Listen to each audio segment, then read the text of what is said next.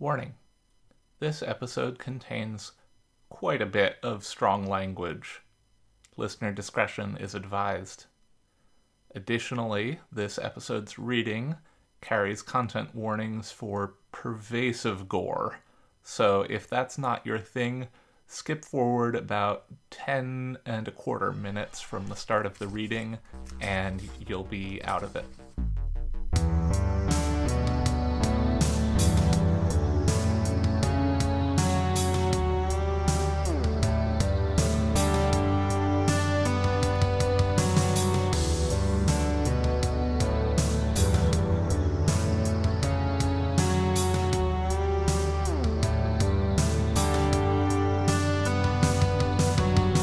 Hello, and welcome to Tales from the Trunk, reading the stories that didn't make it. I'm Hilary B. Bisnietz.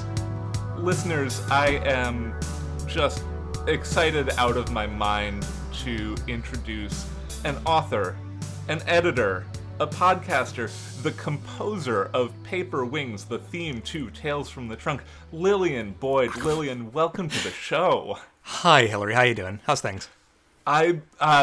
It's been a time, you know. We are recording this on the second to last day of February, and the world has been garbage for war refugees and trans people, and like everything's bursting into fucking flames, huh? Yeah. Like it's a lot happening. Honestly, like I don't anybody who's able to get like anything done during this period is a fucking superhero to me. Like I don't know how anybody. Yeah, it's incredible.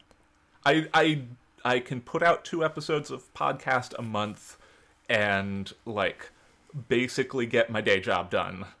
And yeah. I mean, over on Rank and Vile, Quincy and I, which of course, for listeners who might not be aware, I do a little podcast called Rank and Vile with my friend Quincy, and it's so great. Oh, go on then. We talk about horror movies. We have moved to like a twice per month format, just because, like, yeah, there's too much going on all the time, and also Quincy has kids, which frequently means that like I've got children running around my house. I can't talk about Tetsuo the Iron Man or whatever the fuck. So it's yeah. So making time to podcast, very important. Very important. Yeah, if you, listeners, if you're interested in hearing me talk about horror movies, I was on a Patreon-exclusive episode sometime in the distant past. I don't remember when. During COVID, it was 28 Days Later, I think, right? Yeah. One of my all-time favorite horror movies, and, like, honestly, I think the best jump scare in zombie movie history. Oh, for sure. I think it has the best jump scare and also the best, like, oh, come on, kill, which is the guy who, like, gets a drop of blood in his eye from a bridge hundreds of feet above him. Like, that's, like, God specifically punched your ticket, my guy. Like, this was a laser-guided death. But yeah, so you guys should go check that out over on the Rank and Vile Patreon. It's a fucking great episode. It was so much fun to talk about with you. Was so much fun. If you are into zombie movies, watch 28 Days Later. Whether or not you've seen it before, it's too bad that movie never got any sequels. You know? Yeah, God, you wonder what could have happened if 28 weeks later even could have happened. Who knows? They only let alone 28 months. Yeah. You wonder what could have been. So, Lillian, you're going to be reading Inside Job. Is there anything we need to know before we get into the story? Oh, no, yeah. So Inside Job it's a story that I started writing for, there was this anthology call for, I think it was called like The Reinvented Detective, which was sort of, they wanted detective stories that were kind of sci-fi or, sort of fantasy or horror adjacent. And the thing is that I'm like noir trash from way back. Like I'm a huge Raymond Chandler nut swinger. Like I'm so into noir, and like I grew up watching like Turner Classic Movies, and so anyway, so I did this story for that anthology. But the problem is that I figured out while writing it that writing a short detective story is hard as fuck because you're trying to keep it under like 4,000 or something, but you've got to set up. Someone's got to die, and then someone's got to figure out what happened, and then by the end of it, you've got to come to some kind of resolution. And so I realized while writing it that like this is gonna be novella length by the time I finish it. And I, like, this is one of those stories that I really, it's a cyberpunk story, it's body horror, it's neo-noir, it's a lot. It's one of those stories that, like, even, like, while coming up with it, I was like, this is me being entirely ensconced in my bullshit, for stuff that I like. And so, it's all those things. And, I really, really love the story, but I'm kind of like, if I get this published eventually, that would be great. But it's going to have to be a novella. Yeah. Like, it's right. a lot. Well, ready when you are. All right. I will take it from the top. What do you mean the tweaker exploded? I asked. What I said, the haggard gas station attendant says, staring down at the half-assedly mopped tan tiles underneath my shoes. Blew up. All his insides came out of him, all over the floor and the snacks and everything. Ruined all them new stim jacks we got last week, too. The stim jacks, popular with local kids who need to plug into something that'd keep their adrenal glands humming hot enough for them to get through a 12-hour shift at whatever mega warehouse they'd managed to score work at that week, lays in a rancid bundle of boxes at the top of a big rubber trash can behind the counter. So we're talking spontaneous human combustion? Guy comes in last night, he's minding his own business, then he just blows like a cherry bomb? No, not like that. Slower. A slow explosion. I could see all them guts kind of pushing out from under that boy's shirt, like something was squeezing him slow, and then his guts came out, and it was too much guts. I'd figure any amount of guts was too much guts. No, he says, leaning forward with a sharp creak that was either his spine or the ancient plastic counter. You ain't getting what I'm telling you. That boy had intestines that was coming out of his eyes and kept coming, and livers, about like a dozen livers, coming out of his chest in a big fucking heap. There was hearts pushing their way out of him, big ones, and they kept on getting bigger. He places his palms together and slowly spaces them apart, his watery blue eyes fixed on the tiles. I'd been hired by Tom Honeycutt, the CEO of Nashville Sponsor Corp, Garland Medical Holdings, to come down to the 24-hour quick go and see what I could see about the incident last night. Freelance investigators in this town usually get paid to investigate medical fraud, malpractice suits, bootleg body mod outfits. A steady hustle, but the kind that makes you give yourself paper cuts just to feel something. $2,000 in Garland's script to check out the mystery of the exploding tweaker is just fine. That's too much guts, I say. He wheezes like a hinge and turns away to wrap up the trash bag of viscera-slimed stimjacks. How'd you know he was a tweaker? How'd that look? Shook a lot. His eyes kept being funny, going the wrong way. He was outside for about an hour, just pacing and talking to himself. Crazy. Almost called city security on him, he said, lifting the garbage out of the can, grabbing a nearby bottle of lighter fluid, and marching slowly around the counter to the door. I followed. Sounds like a tweaker, I say in a voice I hope sounds friendly. You catch anything he was saying when he was out there? The attendant heaves the bag into the big burn barrel next to the dumpster. Any damaged or unsellable merch has to be torched to make sure nobody fishes it out and uses it anyway. City policy. Supposed to be here. She's supposed to be here. Kept on saying it. You see anybody else outside the Quick Go last night? Nobody but the customers, he says.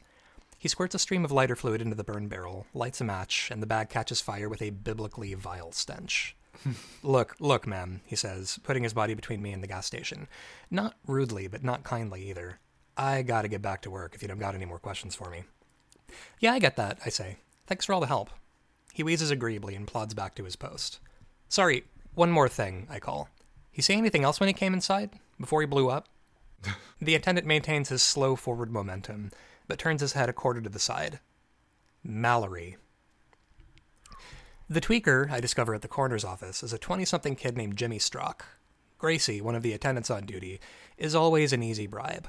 We developed a pragmatic simpatico over the years from the number of times I'd come in needing to poke at the bodies of people who'd assumed room temperature. After a while, they'd bumped their usual admission fee from $100 in script down to $80, which means we're practically married by Gracie standards. How'd they even get him down here, I ask. In 5 bags. There was a lot of him, Gracie says, popping their gum. They lead me into a walk-in refrigerator in the prep room where Jimmy Strock lies covered on a shelf. On the ground sits an enormous lidded tub labeled Strock, J, parentheses, continued. Well, have fun. Be sure and lock the door behind you, Gracie says, and I give a little 2-finger salute as they leave. I open my little leather case of tools, put on my thick rubber gloves, and tug the fabric off of Jimmy. You couldn't so much call it a body. It was a ruin of flesh and hair and fat and bone, gnarled into a shape like someone had tried to draw a person using their feet. The places where the organs had emerged from Jimmy gaped in the frozen air, giving him a deflated look. I try to muffle my retching, fail, and then fail again. My stomach doesn't have anything to supply, and I'm glad I opted to work through my lunch break. Clenching my toes and sucking in a breath, I stick my little flashlight between my teeth and get to work scouring the husk of Jimmy, pulling him open and digging with picks and forceps. He's empty as a February sky. Satisfied that there aren't any surprises left in him, I bring up the signal reader on my small, compact external smart box. Years ago, I'd tried to get an off-brand smart box installed in my left forearm, but my body had rejected it instantly, and I almost had to have the whole fucking thing amputated once the operating system shit the bed. My left hand never totally recovered from where the cheap thing's hookups fried my nerves. I have a contentious relationship with body mods. The signal reader sniffs the cold air, looking for handshakes from any nearby tech. If Jimmy's body is in possession of any funny imports, the box will tell me about it. A sudden short chirp, questioning, followed by a longer chirp for confirmation. I dig through the signal reader's log for the source, which stutters in and out as I draw a big circle in the air with the box, trying to pin it down. Finally, the signal holds, and I realize that the signal isn't coming from anywhere in Jimmy's corpse. Ooh. I pop the lid on the tub and follow the signal all the way to the bottom, pushing through fat, wet loops of brain and intestine until I fish it out. A little biopatch about the size and shape of a Band-Aid. The box thumbs through the little thing's data stream, thinks about it, and spits it back out like it's choking on sharp little bones. It whines, warms up more quickly than anything should warm up, and crashes. So I'm going to have to wait a few minutes for the box to cool down and kick back on before I can get a good look at the biopatch and where it got coated. Now just who the fuck are you? She stood in the doorway of the walk-in freezer with a glare that brought the little room down another couple of degrees. She's dressed too nicely for this part of town, but all 6'5" of her lessens the chances that anybody around here will be particularly inclined to try anything funny. Her oil-black eyes flash in glittery little stutters. She'd had eye sharps installed, the pricey kind that can pick up the heat signature of every scrap of biotech in view. One eye locks onto me and the other regards the slime-slicked biopatch dripping in one gloved hand. Her lip curls at both. I'm Abby Huff, I said, holding my palms up like I'm reassuring a bear. I'm an investigator. Just collecting some info and then I'll be gone. Investigator for who? That'd be confidential information, ma'am. In 2 quick strides, she stands over me, the flash of her eye sharps in the gloom of the freezer, making it look like I'm being mad-dogged by the goddamn northern lights. She smells like sandalwood and vanilla and warm brass, and I want to bury my face in it, and not just because of how comprehensively it overpowers the rest of the room's offerings. You know you ain't supposed to be here, she rumbles quietly. I could call city security and have them throw your bony little ass in jail for trespassing. You could, I say, but I don't think you'd get very far. Is that a fact? That's a fact. Security's not going to want to hold up what it is I'm doing. Not for the person I'm doing it for. Chief of Security hired you to come down here and poke at a dead body? Confidential information, ma'am. She seethes gently over me, her soft hands flexing as she contemplates crushing my skull like a styrofoam cup. After approximately 2 decades, one eye sharp glances over at the mess that used to be Jimmy Strock, and all the poison drains out of her. She looks sad and tired. It's really him, huh? She says. It's Jimmy. Yeah, that's him. Shit. She gives up, trying to drive me like a nail through the freezer floor, and lifts a corner of the fabric covering the body far enough to get a good look. She recoils with a sharp cry. Fuck. Oh no. Oh Jesus, no. I briefly consider putting a consoling hand on her shoulder before nixing the idea on account of how far up I'd have to stretch. You must have known him. She doesn't quite laugh. We were engaged. We were going to get married in June. Oh, I'm sorry. Not your fault, she says. She puts her back to the freezer wall and shuts her eyes. Your name wouldn't happen to be Mallory, would it? Her eyes stay closed, the eye sharps rippling beneath her smoky lids like tiny schools of fish. It is. Mallory Honeycutt. Fuck me, this is Tom's daughter. I don't know how much comfort this is gonna be, I say, but according to the guy who was there when he died, the last thing he said was your name. Her eyes snap open. She stands rifle straight. My name? Yeah, he was thinking about you all the way to the end, I guess. Her expression is as unreadable as the info on the biopatch that had cooked my smart box. The eye sharps shimmer a harsh yellow that bounces off the stainless steel walls and makes me feel like I'm standing in traffic. A sound tries crawling out of her throat and dies in the attempt. Fucking Jimmy, she says finally, wiping her cheeks with her knuckles. He was sweet, but he was dumber than shit. I don't know what it was he got mixed up in, ending up like this, but I should have stopped it before he got himself too deep. I don't know that this is the kind of thing you plan for, I say. The smart box coughs back to life and restarts with a series of sick-sounding clicks. The biopatch info that the box had been able to commit to memory before it crashed is riddled with potholes, but I scroll until I manage to find the root file name. signetmed_regen_dev.bio. Signet, the sponsor corp for Hopkinsville, Kentucky, and Garland's biggest rival in medical biotech. Whatever code had been inside Jimmy, it has Signet's brand on it, or at the very least a good imitation of it. Well, I say as I pocket the slimy biopatch and head for the door of the walk-in reefer, I'm gonna get out of your hair. Again, so sorry for your loss. Yeah, she says, eyes locked on the shelf that holds Jimmy. I'm sorry too. Jesus. Yeah, so it's a feel good story. Yeah, it's you're definitely on your bullshit the entire way through. Yeah, I've had a couple of other noirs on throughout the life of this show, and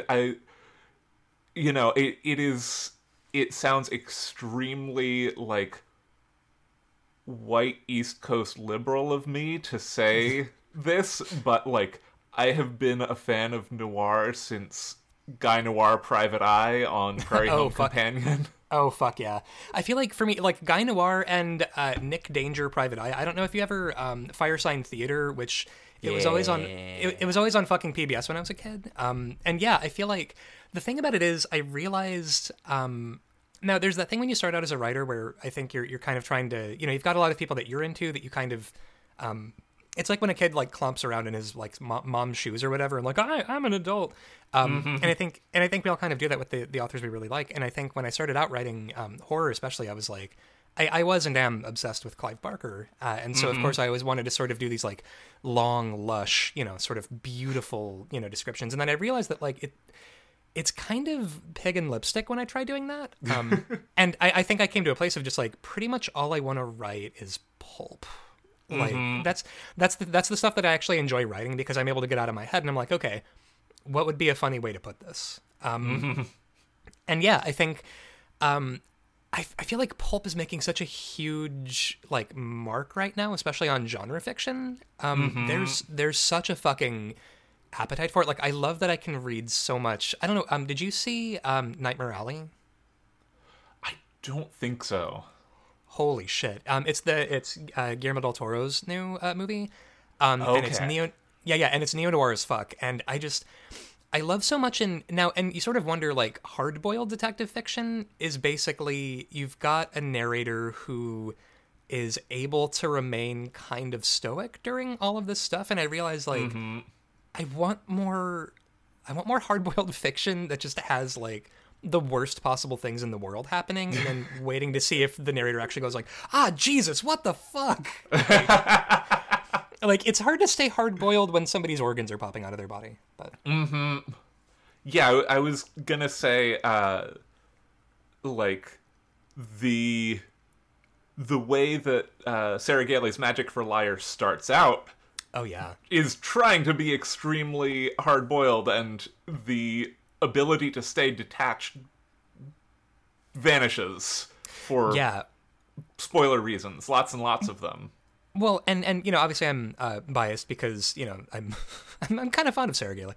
A little bit. But honestly, like one of the things that I love so much about Ivy Gamble as a character, and it's so funny because especially like when I when I started dating Sarah, I went like a whole year without reading anything without reading any of their fiction because I was so nervous about like I didn't want to sort of come across as like a weird little fan or something because I was like no just I'm into you not because you write all this and so eventually and they sort of point out like actually it hurts my feelings. Read my shit, motherfucker. And I did. I was like, oh yeah, you write like a fucking angel, obviously. Like I knew they were a great writer, but anyway, one of the things that I love about Ivy Gamble is that it sort of deconstructs the idea of being a hard-boiled private eye because her drinking, especially as the novel increases, because it's so ubiquitous in noir that like they're taking a slug from a bottle perennially, and then it's like no, that progresses throughout the novel. and then it gets worse, and she just keeps drinking and drinking and drinking. And I love that it deconstructs that, because by the end there has to be kind of a reckoning with that, because you think of like, Dashiell Hammett, like if you've got like Nick and Nora. If you read those fucking Nick and Nora novels, they're having like breakfast martinis. Like they are just blotto 24/7. And so It's unbelievable. Yeah. And so anything that kind of deconstructs that, and it's like, you can't drink like Humphrey Bogart. You'll die. Don't do that. Like, yeah, completely. Yeah. And that like that's the same thing you were talking about a second ago of like pulp is having such an effect in genre and in the ways that like, it feels like, a new generation sort of is getting to rediscover pulp, and the same way that our generation of writers is playing with every other damn thing. It's like, okay, I like this, but I'm not gonna not dissect it mercilessly. Completely. Well, and that's also kind of the thing is, like, I mean, I love Raymond Chandler, but, like, the racial aspects of certain, stuff that, he's done, like, in Farewell, My Lovely, I mean, he's playing it pretty hot and loose with some of the fucking terminology in that. And also it was, written, early, 20th century. And so I think, and now I'm an H.P. Lovecraft disrespecter from way back. I think it's smart and good to do, and we should all do it. Like, I mean, obviously, fuck that dude. Yeah, fuck that guy. Like, cosmic horror is great, but you kind of can't divorce, like, him being a weird little xenophobe from how that influences fear of the unknown. And I think if you're going to do noir, there has to be a level of deconstruction, or what's also fun is to not deconstruct it, play it straight, and be as fucking splashy and ridiculous as possible. And I think with Inside Job, I mostly, so much of, I'm realizing, because I'm trying, doing it as cyberpunk, it's impossible to do cyberpunk without talking about corporations and how they own fucking everything. And I love the idea of, like, every city is kind of its own city-state that's owned by a corporation, and they pay you in company scrip, and it's not, applicable in the next town over. And was wondering, like, so, like, what would a private eye in a cyber... And cyberpunk especially, I feel like, has always kind of played footsie with noir, you know? Yeah. I mean, like, literally from the birth of the genre, like, you can't say that, like, fucking Neuromancer isn't a noir book. Completely. I mean, fucking Blade Runner, even. Like, that's so, I mean, so much of that, especially in the theatrical cut where you've got Harrison Ford kind of doing his best Philip Marlowe. Oh, yeah. The narration over the top of it, that you could tell that even he sounds like he's like zanned out for most of it. Like, it's Harrison Ford bored in an armchair, just like, all right, I guess I'll get through this fucking movie. But I think noir makes sense to me with cyberpunk, because noir and cyberpunk are both interested in digging into why people commit crime and like why people operate outside of the system in the way that they do. Because especially with noir, I mean, with prohibition, with, morality laws, with so much stuff that was going on, it was like, okay, people love doing crime. People are big fans of doing crime and always have been. And cyberpunk is such a big part of that too, where it's like, wow, we've got technology beyond what any of us have ever imagined. We don't have any more problems, right?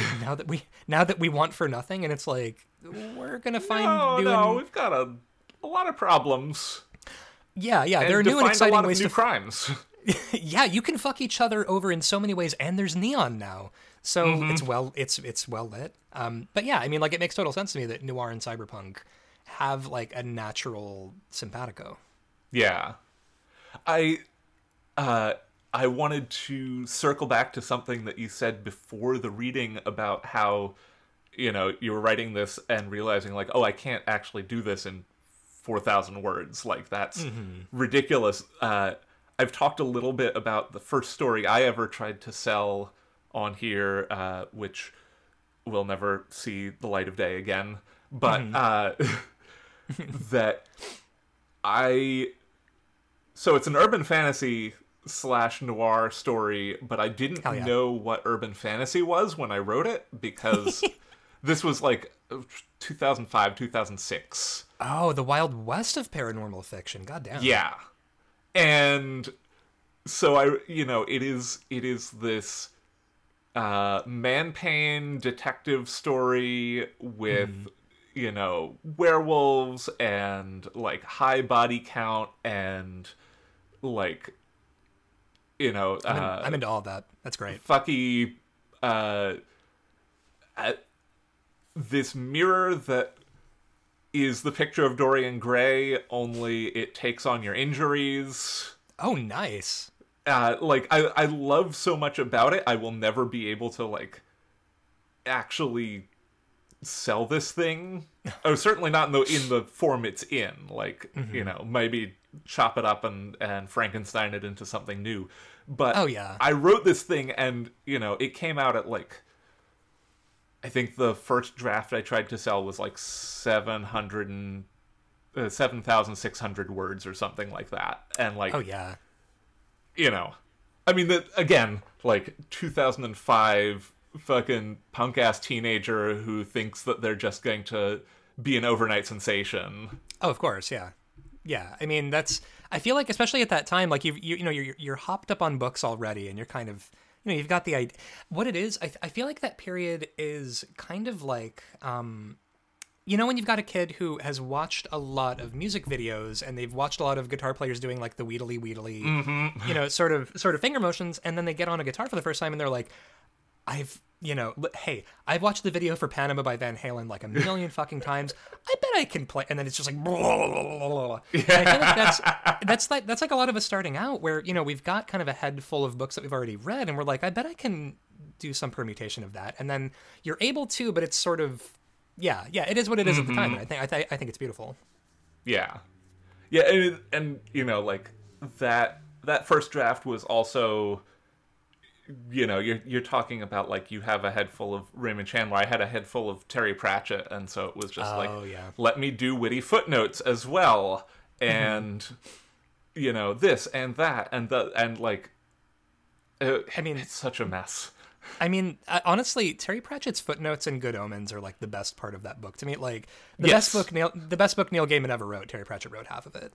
Yeah, like. Yeah. I think honestly, with footnotes especially, it's you kind of have to know what you're like. You really have to know your onions to do like the clever footnotes. Like, I didn't get into Terry Pratchett until college, and the way that guy fucking wrote is always so incredible to me because it's sort of like a joke you don't realize you're being told until the punchline hits. So much of it. It's so goddamn neat. Like, I really, really love the way that guy wrote.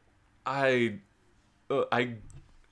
won't say I grew up on Terry Pratchett because I don't think I got into, like, my dad tried getting me into Pratchett in 6th grade, not with Discworld, but with the Bromeliad. Oh, yeah. And which, I read right after graduating high school for the first time, and I was like, oh, I adore this now. But, at the time, like, he was just like, here's this book by this author I really love, you should read it, and I got like a chapter in and just kind of bounced off of it, and then like, I don't know, 6 months later or something, about a year later, I guess, I heard, or he like read to me the like scene out of Hogfather where Nobby goes to arrest the Mall Santa and instead gets taken on Mall Santa's knee and given a brand new crossbow, and I just like, that was the shit that I needed. And I just sort of like started reading, all of the Discworld adult novels in completely no sequence whatsoever. Yeah, and I mean, then like, fell back into everything. Like, I feel like genre-wise, like, Terry Pratchett is so... I mean, it's funny if you compare, like, for example, Terry Pratchett and Raymond Chandler, for purposes of, like, plotting, I feel like a thing that I really love about Raymond Chandler, who is himself, like, he permanently on his bullshit, and it's funny because, like, when he started out writing, that guy had such a chip on his shoulder about writing this crime fiction shit. Because like he was like educated in England, like he was a proper fancy guy, and what's incredible about so much of his crime fiction is he is 0% concerned about the answer to the mystery he's setting up. He does not give a shit. Like, there was one, I think it might have, I think it was The Long Goodbye, where someone asked him, like, so wait, so who actually did it? And he's like, how the hell should I know?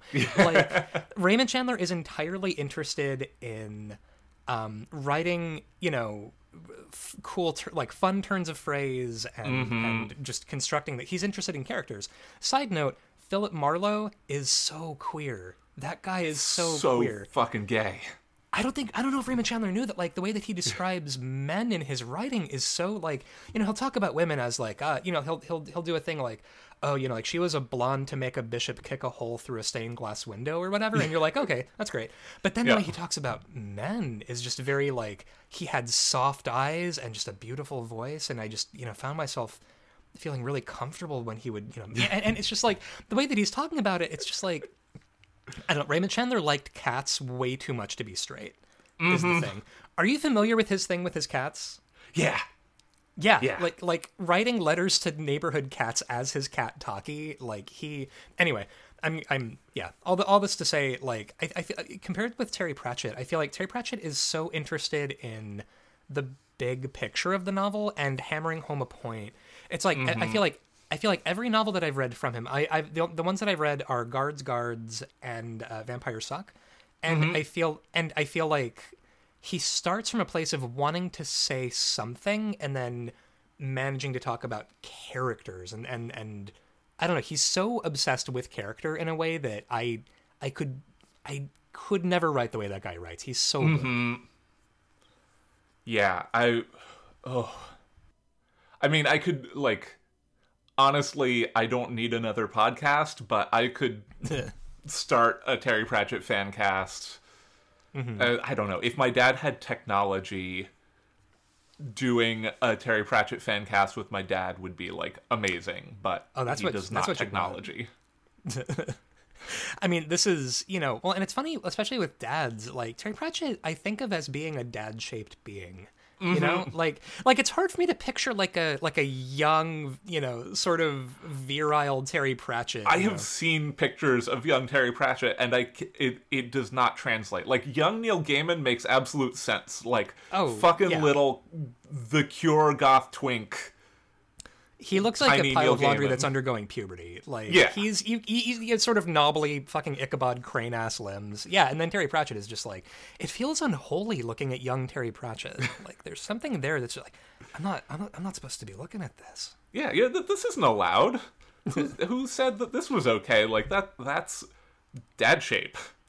Yeah, it's forbidden. It's like seeing, like, photos of, like, young Michael Caine or something. But don't which, by the way, believe that. Total smoke show, by the way, young. I mean, any Michael. I mean, he could. I mean, let's be honest. But yeah, I need to dig into more Terry Pratchett. Like, I think with Discworld especially, like, there's so much of it that it's so intimidating, because I'm like, where the shit do I dive into this? Like, there's. Look, I will give you, like, your definitive reading list. Very good. Excellent. I like. You know, like I said, I jumped around. I started out with Hogfather, which is one of the best of his, like, I am just going to be political books. Like, his later stuff is so angry underneath the surface. And, like, that rage is there already by the time you get to Hogfather, but Hogfather, it is so approachable in the way, because it's just a Christmas story, is what it bills itself as, and it ends up being about so many things. And I mean, any book with death in it is amazing, but like, of course, you know, I read from there, and then I went back and read the first two books, which are just like, Fafhrd and the Grey Mouser are explicitly in the first book. And it was just like, here is some sword and sorcery bullshit. I'm going to make fun of it. Like, let's do a Lovecraft pastiche in this chapter. Like, all that shit. Well, it's also incredible to contrast with Neil Gaiman's conception of death, which is like, what if death but goth GF? like in Sandman. Which, honestly, I don't hate. I haven't seen that. I know that they have they done the Sandman TV show yet? I know that they Honestly, were casting it. I don't think so. I think it's in like the pre-production purgatory still. I'm gonna keep it 100 with you. I'm not the world's biggest Neil Gaiman fan now. I think I was in college. My favorite thing that Neil Gaiman ever did. Have you seen the episode of The Simpsons that Neil Gaiman was on? Yes. Where it's like the Italian job, that. and where they're like, okay, we're gonna assemble a crack team to write a fantasy novel, and you've got Neil Gaiman voicing himself. I think that's my favorite thing that Neil Gaiman has ever done, is doing the line delivery of American accent, cheeseburger and French fries. I'm all over it, pal. Like so. If I may offer one alternative to the best thing Neil Gaiman has ever done, did you see the episode of the PBS show Arthur that had Neil Gaiman on it? Are you fucking with me right now? No. It is. Wow. Okay. Neil Gaiman is a cat in Arthur in one episode. And fuck me. That's incredible. It contains possibly the greatest line in television, which I had as like my yearbook quote from college, because this episode came out in like 2010, I think, which is, Neil Gaiman, what are you doing in my falafel? Which is what you would say to Neil Gaiman if you found Neil Gaiman in your falafel. Like, yeah, this is, absolutely. Yeah, verite. Holy shit. I gotta check this out. Like, it's incredible. I will. Hopefully, I can find a clip and put that in the show notes. If not, there will be some reference. There's got to be some way to watch this. Like, oh, very. You know, I buffered it all day on our shitty college internet, and like came home in the afternoon and like was like, fuck homework. I'm going to watch Neil Gaiman on PBS's Arthur. Holy shit. Yeah. I feel like that probably took like zero convincing to get Neil Gaiman to sign on for this. I think he was absolutely like, yes, I was waiting for you to ask me. I've been pining away, just waiting by the phone for this. I feel like Neil Gaiman, it's like you've got to say the whole thing every time. Like, you can never just call him Neil. Like, he's Neil Gaiman. For some reason, the also only person who's allowed to call him Neil is shit. No, it's not Alanis Morissette. Who's his musician friend? Oh, is it Amanda? Oh, Tori Amos. Tori Amos. Yeah. Yeah. I was gonna say, I don't know if Amanda Palmer's calling him anything anymore. I don't. That's a whole thing. But boy, what a time to have been on the internet, by the way. Yeah, no, Tori Amos. I feel like Tori Amos. Growing up, you were either a Fiona Apple gay or a Tori Amos gay, and I was definitely a Tori Amos gay. Like, I remember. Same. Well, and it's funny because, like, growing up evangelical, I remember just hearing Silent All These Years on alternative radio, and just the phrase, I got the Antichrist in the kitchen yelling at me again, and I'm just like, oh, that'd be bad. You don't want the Antichrist in the kitchen yelling at you. I'm like 7 years old, like, whoa, no. But, yeah, so. Yeah.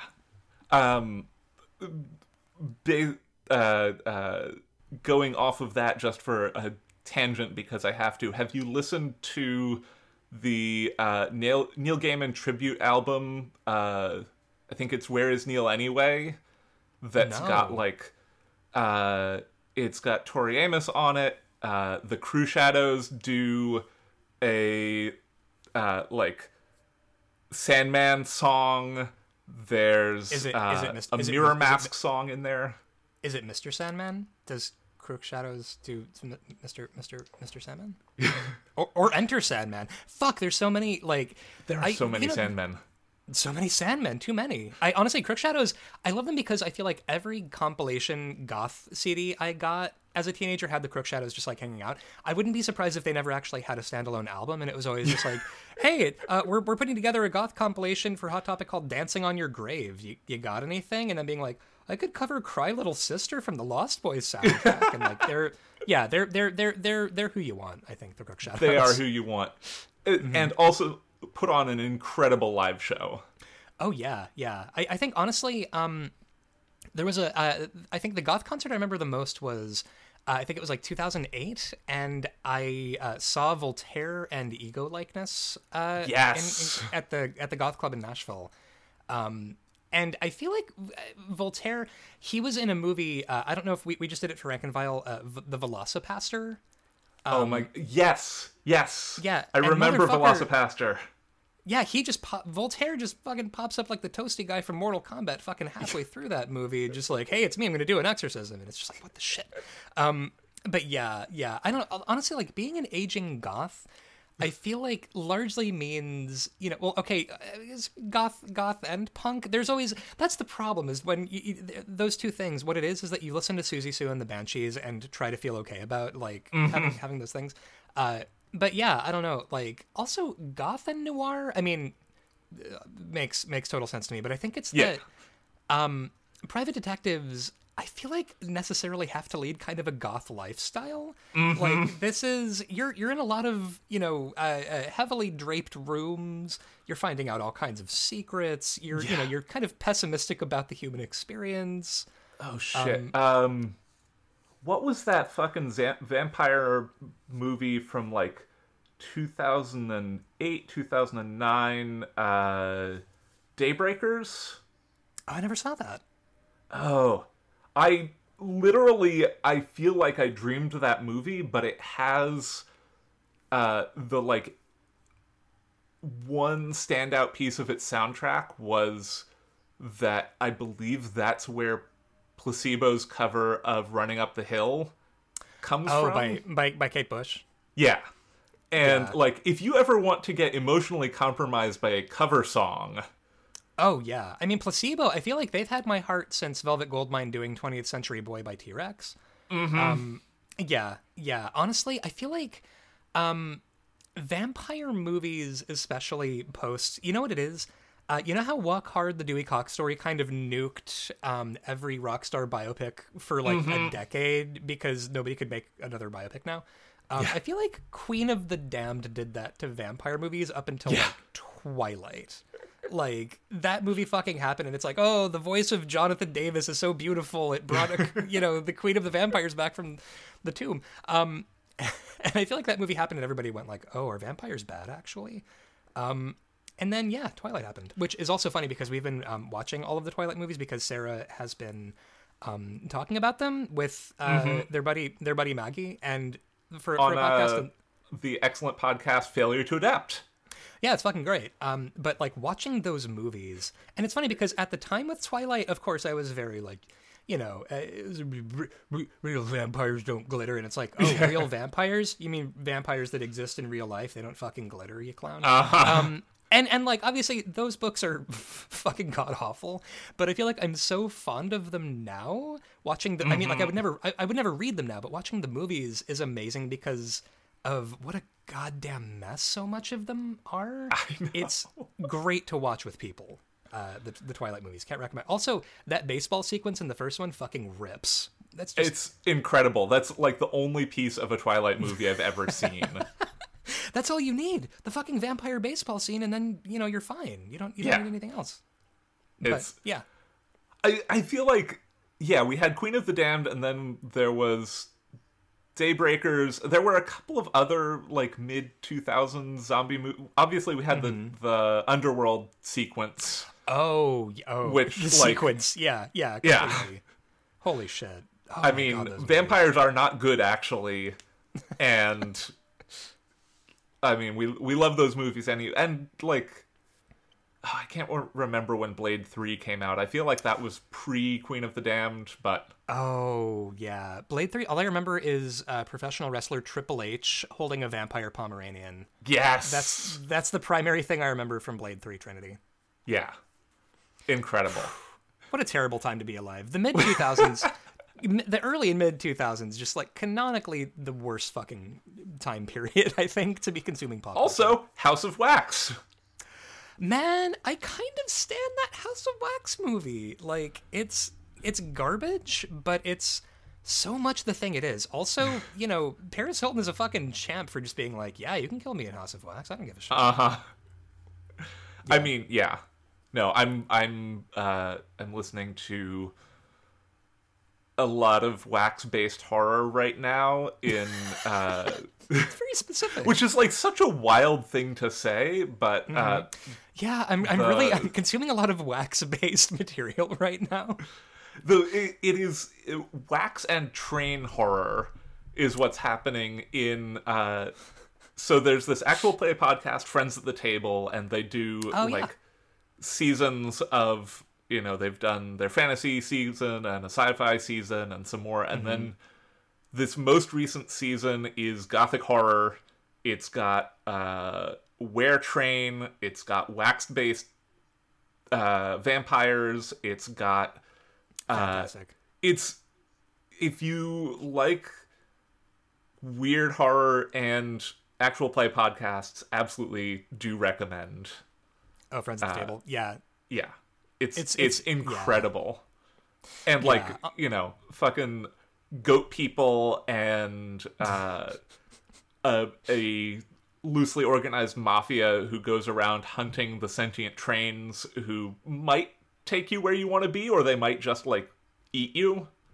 Man, see, that's the thing is you mentioned goats and then the mafia, and then I'm like, oh, you don't want to mess with the goat mafia. Like those guys, they're fucking crazy. Like they, yeah. It's funny with goats, especially. Like I used to sort of wonder, like, but I mean, goats are so cute. Like why do Christians like why is that a thing with like, oh, the goats are evil? But then you're around a goat for like 5 minutes and you're like, you are the fucking devil, my guy. Like, apparently on the set of The Witch or the Vivitch.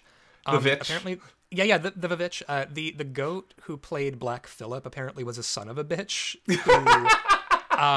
It's funny because like all the actors in interviews, like they talk about that goat and then their faces get real fucking stony and they're just like, that was the most unprofessional fucking goat I've ever worked with. Like he almost impaled the guy who plays the father in the Vivitch. Like I respect goats sort of constitutionally. Like they've got their own business and it's not on us to understand it. Yeah. It's some good shit.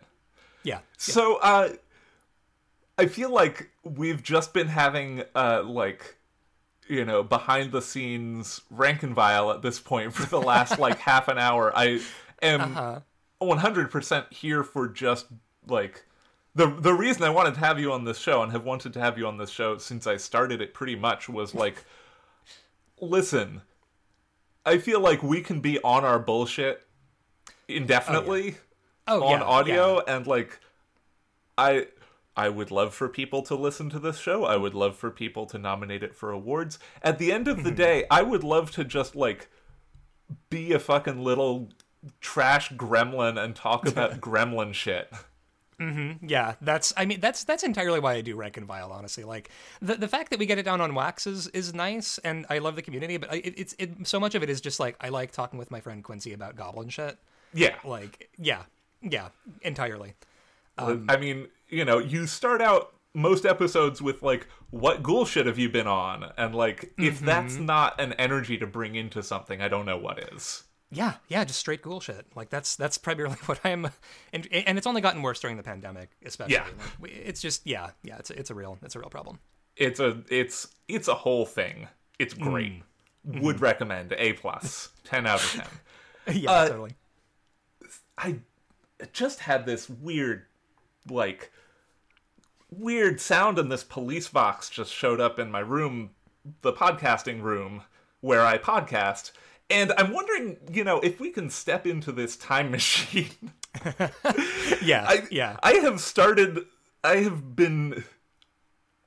Yesterday was 3 years to the day since I recorded the first episode of this show to go live, which was with Sarah.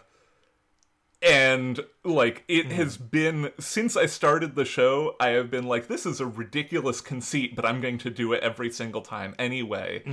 Yeah, hell yeah. But let's take a step into this time machine and go back. If there are some things that you would like to tell young writer Lillian that you wish you had known then. Ooh. I think the one that I have is no. This is gonna sound. I promise that this isn't me being mean to young writer Lillian. This is just like straight talk only in this room. nobody gives a shit about your creative output but you, so you might as well just do it. Any shame you have around not having written enough, or any fear that you have that other people are looking at you going like, look at them, they're not right, they're not taking this seriously and not writing. It's fucking bullshit, because everybody is concerned primarily with their own creative output, just like you are the one primarily concerned with yours. And so I think what I would tell Lillian, Babby Lillian, would be fucking do it. Who gives a shit? Why not? Like, why not? Like,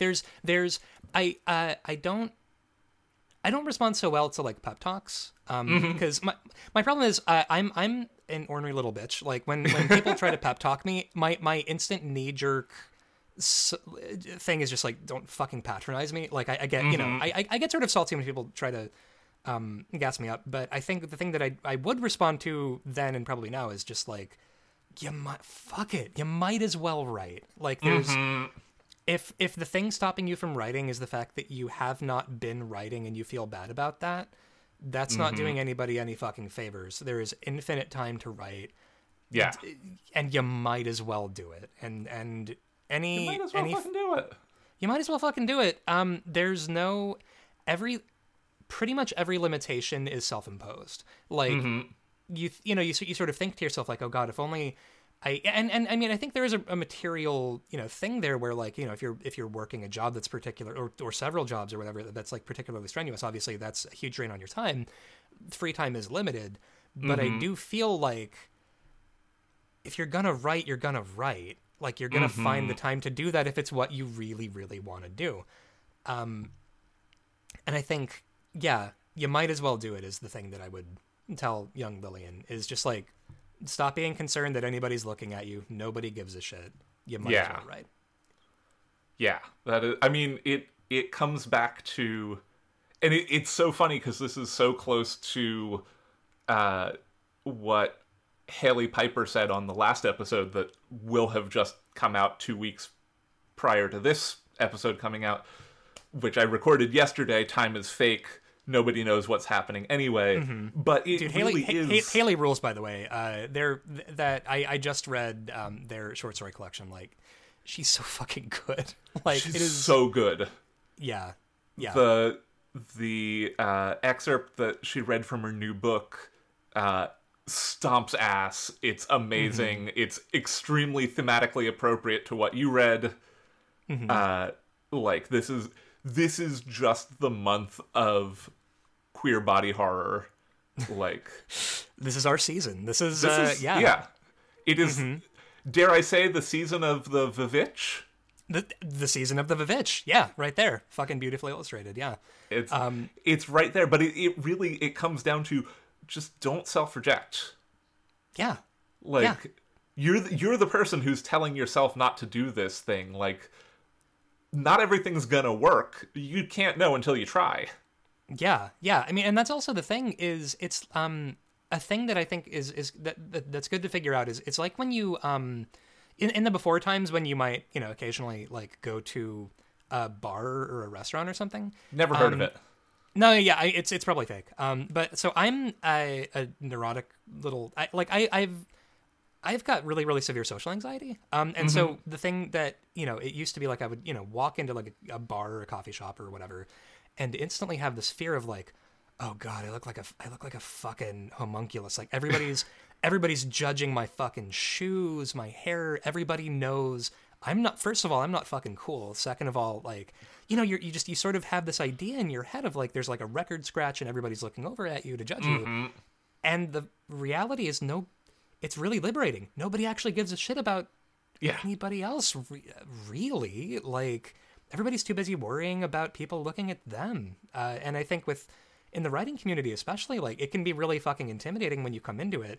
And there's so many talented people that are doing so much dope shit. And, you know, you sort of worry that, like, oh man, if I'm over here writing my little stories, you know, they're you know, I'm gonna look like a fucking schmuck. And it's really just like, no, there's infinite room for stories. You might as well. Fuck it. Yeah, it is not a zero-sum game, despite how some whiny piss baby white boys would have you believe. There is infinite space for infinite voices, except if you're a fascist, fuck you. Oh yeah, get fucked. Fuck your voice.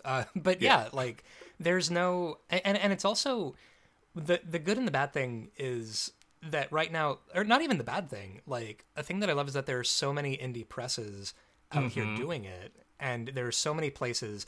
Again, I want to stress, I was just on your lovely podcast doing my noir body horror cyberpunk story, and you know, the thing is that there are fucking spaces that will do that want to have your weird little obsessions, that has the space for you to get them out there. And so I don't know, I really love that, you know, because outside of the big five publishing wise, if you want to find your specific tribe of fucking weirdos, there has just never been a better time to be getting into doing this kind of genre.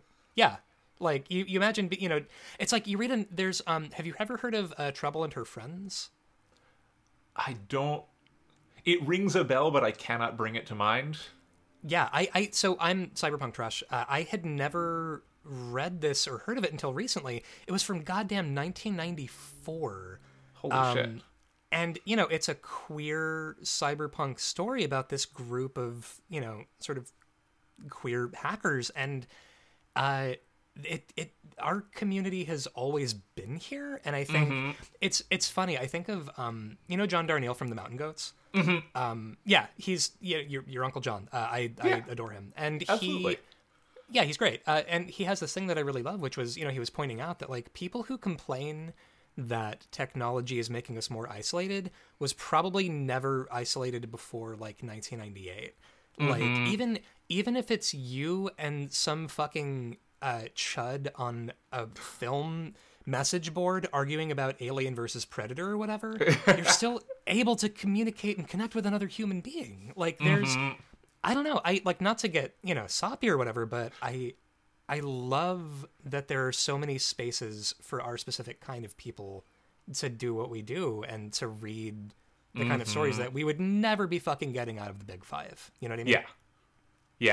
Yeah, for real. And, like, you know, to plug something that, again, happened sometime in the last couple of years, I don't remember when, but, like, you know, you got to do your issue of Fireside magazine, and, like, the stories that you selected for that were, like, fucking incredible. And, like, I don't think people necessarily, you know, I don't know the history of all the stories that were submitted, but, like, I feel like some people sent you shit that they were like, holy shit, I want to send this specifically to Lillian. Like, yeah. And that's what I love, is, like, so many of the things that I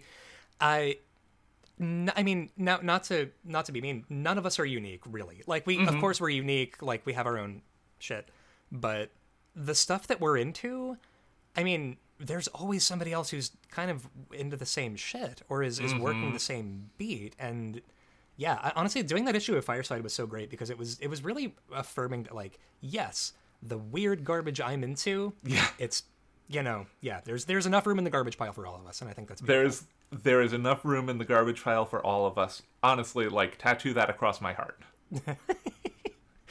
Yeah, so that's, but that's me being schmaltzy, you know? Like, it makes me feel good. Yeah. Do you want to be schmaltzy about some other stuff? Because I've got some other stuff to be schmaltzy about. Oh, please, by all means. Can you be schmaltzy about Rank and File? I know we've, like, basically just done an episode of it, but, like, and, you know, explained it to death, but tell our listeners who maybe are just didn't know that they were listening, waiting for a couple of fucking garbage goblins to talk about every horror movie. Tell us about it. You know what my favorite horror movie is? Every horror movie from the last. Rank and File, we've been doing it since 2016. And we, god damn, it's been about 5 years. And we have been ranking every single horror movie ever made, which obviously is a completely insane conceit and can never totally happen. But, you know, at this point, I think you're doing your damnedest. You know what? We're fucking working the horror minds. And we're, I think, 560 movies in to Rank and File. And, you know, every episode we talk about one or two movies.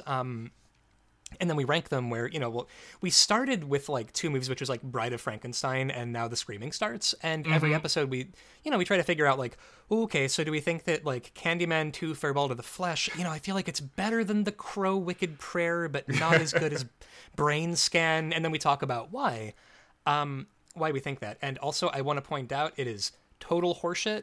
Our criteria for why we rank movies above other movies. It kind of just depends on how we feel that day. Periodically, everything when is I'm subjective. Yeah. Periodically, like we'll be ranking a movie, and I'll be like, "Wait a minute, how the fuck is Videodrome at 183? Fuck, like it's, and it's just so much fun to figure out like why we like certain movies over other movies, and we sort of use criteria like the Friday night test, which is like if it's Friday night, you've got a Tombstone pizza, you've got a 2-liter of mug root beer. What's the fun movie you're gonna put on? Like, I love the movie Audition very much, but that's not like a feel good. No, that's not maybe, Oh well, I know. Actually, I say that it kind of is because my brain is broken and I've watched it so many times. I'm like, I just want to watch Audition again. But yeah, so it's a lot of fun. We're pretty much everywhere you would want to download podcasts, and we're on Letterboxd. I'm also about to start doing Twitch streams of playing old SNES era horror video games because like I've been playing Zombies Ate My Neighbors lately, and was just kind of like, what if I babbled over the top of this and somebody could dissociate to it for a while on the internet? So I would dissociate to that. Oh, for sure, yeah. Like that's all I want is to dissociate. But yeah, that's pretty much that's where it's at. Fantastic. And what have you been getting into, ghoul shit wise or otherwise, that you just really want to gush about? Ghoul shit wise or otherwise. I have been learning how to play hair metal guitar solos. So the thing is, like, I've been, I'm a huge, which honestly was such an early gender moment for me of, being like a little trans egg who was like, it's so weird. I'm like super into all these hair metal bands and they've all got this like ratted hair and this makeup and, like a bunch of manly fellows, like you do. Yeah.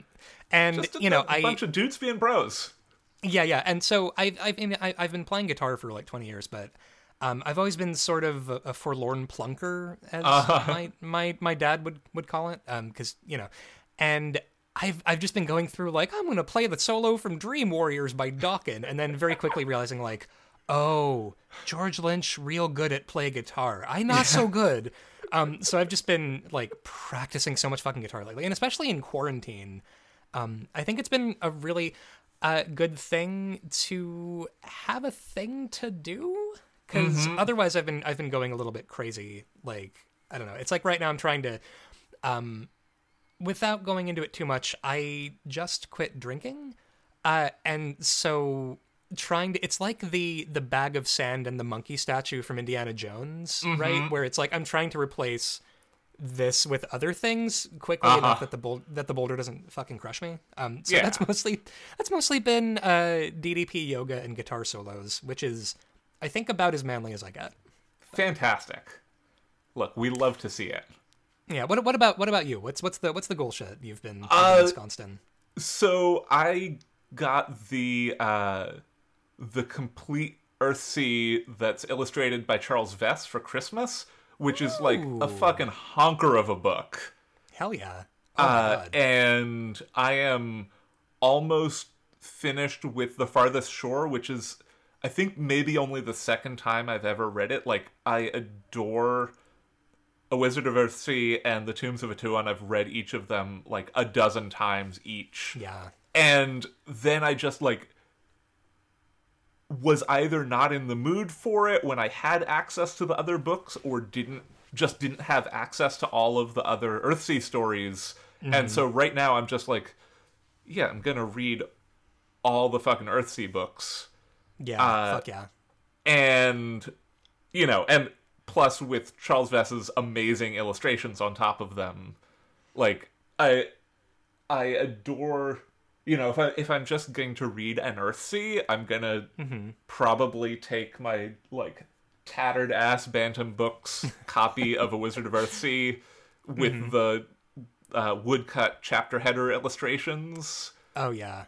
See, I love Earthsea because like as I'm an anarchist, and like Ursula K. Le Guin is like a real freak when it comes to like just sort of being like anarchist leanings. Like it's I love how many small babies got introduced to anarchist ideology just from Ursula K. Le Guin just being like, hey kids, you know it's not great, the government. Yeah. it's extremely good. Yeah. So I've been getting into that, and then I'm also like, so one of my like extremely goblin hobbies is building mechanical keyboards, which I got Holy into shit.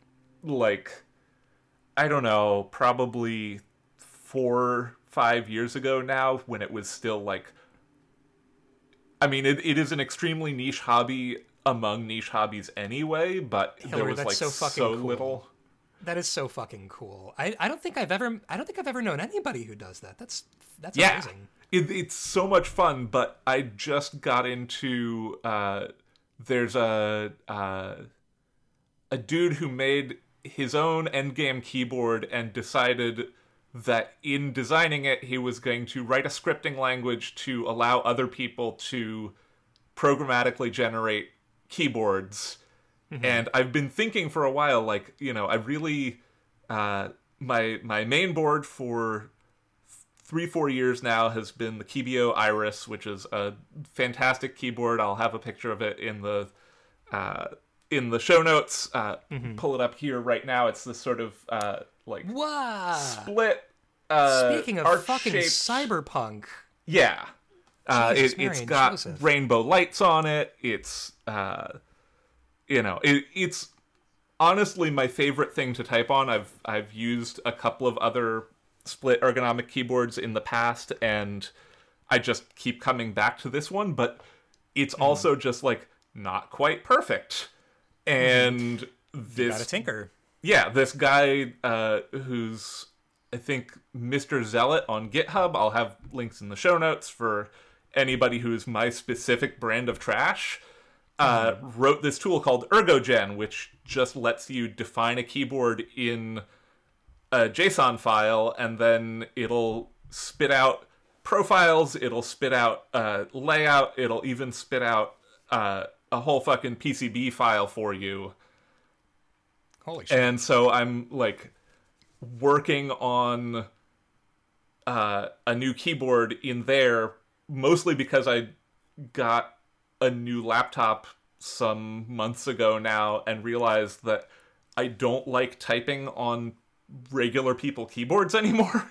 Yeah. No, at this point, like your brain is just like, this is long live the new flesh. Like this, you can't go back again. Yeah. Because now you know. Because now you know what it If can I be like. could do that bullshit from Cyberpunk, Anime, Ghost in the Shell, where your fingers split open and turn into a million fingers. Like, Oh, that if would I be could, yeah, that's what you want. that'd be great. But I can't, and so, you know, I'm trapped in this meat flesh where, like, a standard QWERTY keyboard just fucking doesn't work for me anymore. I Doesn't do need it. to have everything under my thumbs and not just a space bar. That's some normie shit, and I'm not here for it anymore. No, you've grown beyond. Yeah, absolutely. I'm so pleased about this journey for you. Of just like, eventually it's gonna be. You're gonna look like fucking Data from Next Gen. Like it's just gonna be with the big fingers. I'm love this. Yeah, love so this I ordered some like a pack of mystery switches because I was like, I don't want to spend like real money on it, and I don't want to spend my good switches on it. Right. I'm just going to get some random switches, and ended up getting, like, I haven't typed with them yet, but they feel real good. I mean, for the one other listener out there who is like, what switches did you fucking get? I got Hacko Royal True, which are a tactile switch. They have a, like, nice heavy spring on them, and they, like, have a really nice tactile feel. Nice. And so yeah, I'm working on my second revision of this keyboard, and then I'll probably print out some cases and actually like test, like, oh, is this actually doing the thing I want it to do before I get into everything else.